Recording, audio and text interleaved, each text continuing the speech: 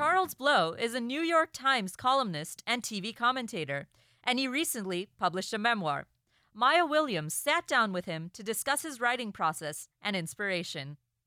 In the corner of a large lecture hall filled with books in USC's Doheny Library, I sat with Charles Blow as we discussed his deeply personal memoir, Fire Shut Up in My Bones. Given the setting, it's no wonder our conversation veered towards reading. You mentioned, I think, the first thing you ever bought was a picture book of Job, which I thought was interesting and kind of allegorical. Do you still have that book? Oh, I do not have that book. I wish I had that book. I can remember the pictures as if I still had it. It is the idea that I would walk into a library and think, how is it possible that there are all these thoughts on shelves, and how can I get through as many of them as I can?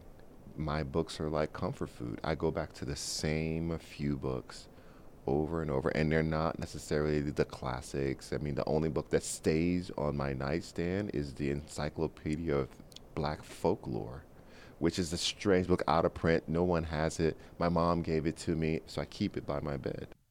Departing from his op-ed journalist writing style, Blow set out to chronicle the darkest moments in his life as a young boy raised poor in rural Gippsland, Louisiana.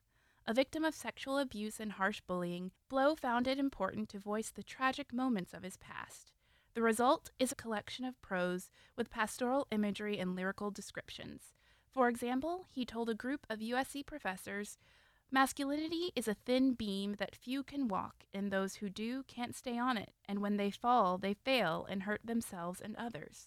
The catalyst for his catharsis was two tragic occurrences in 2009. Two little boys, both of whom were 11 years old, did not know each other. They both hanged themselves 10 days apart from each other. One was named Jaheim, who was in Atlanta, and Carl was in Boston. And both of them had endured relentless homophobic bullying. And I saw that and thought, this can't be. It just can't be that kids feel this lonely, this hurt, this much pain, feel that suicide is the only way out. And I had been in that place. I saw it from both places. I had been in that place. I had been that kid. And having been that kid, I knew that feeling of isolation and oppressive weight of ostracism. And I knew that a lot of times when young kids commit suicide, they don't leave notes, so you don't even know why. And if I had committed suicide when I thought about it, when I was 8 years old, even younger than these two boys, I wouldn't have left a note. And sometimes it's because they don't have language. And I thought, my gift to the world is that I do have language.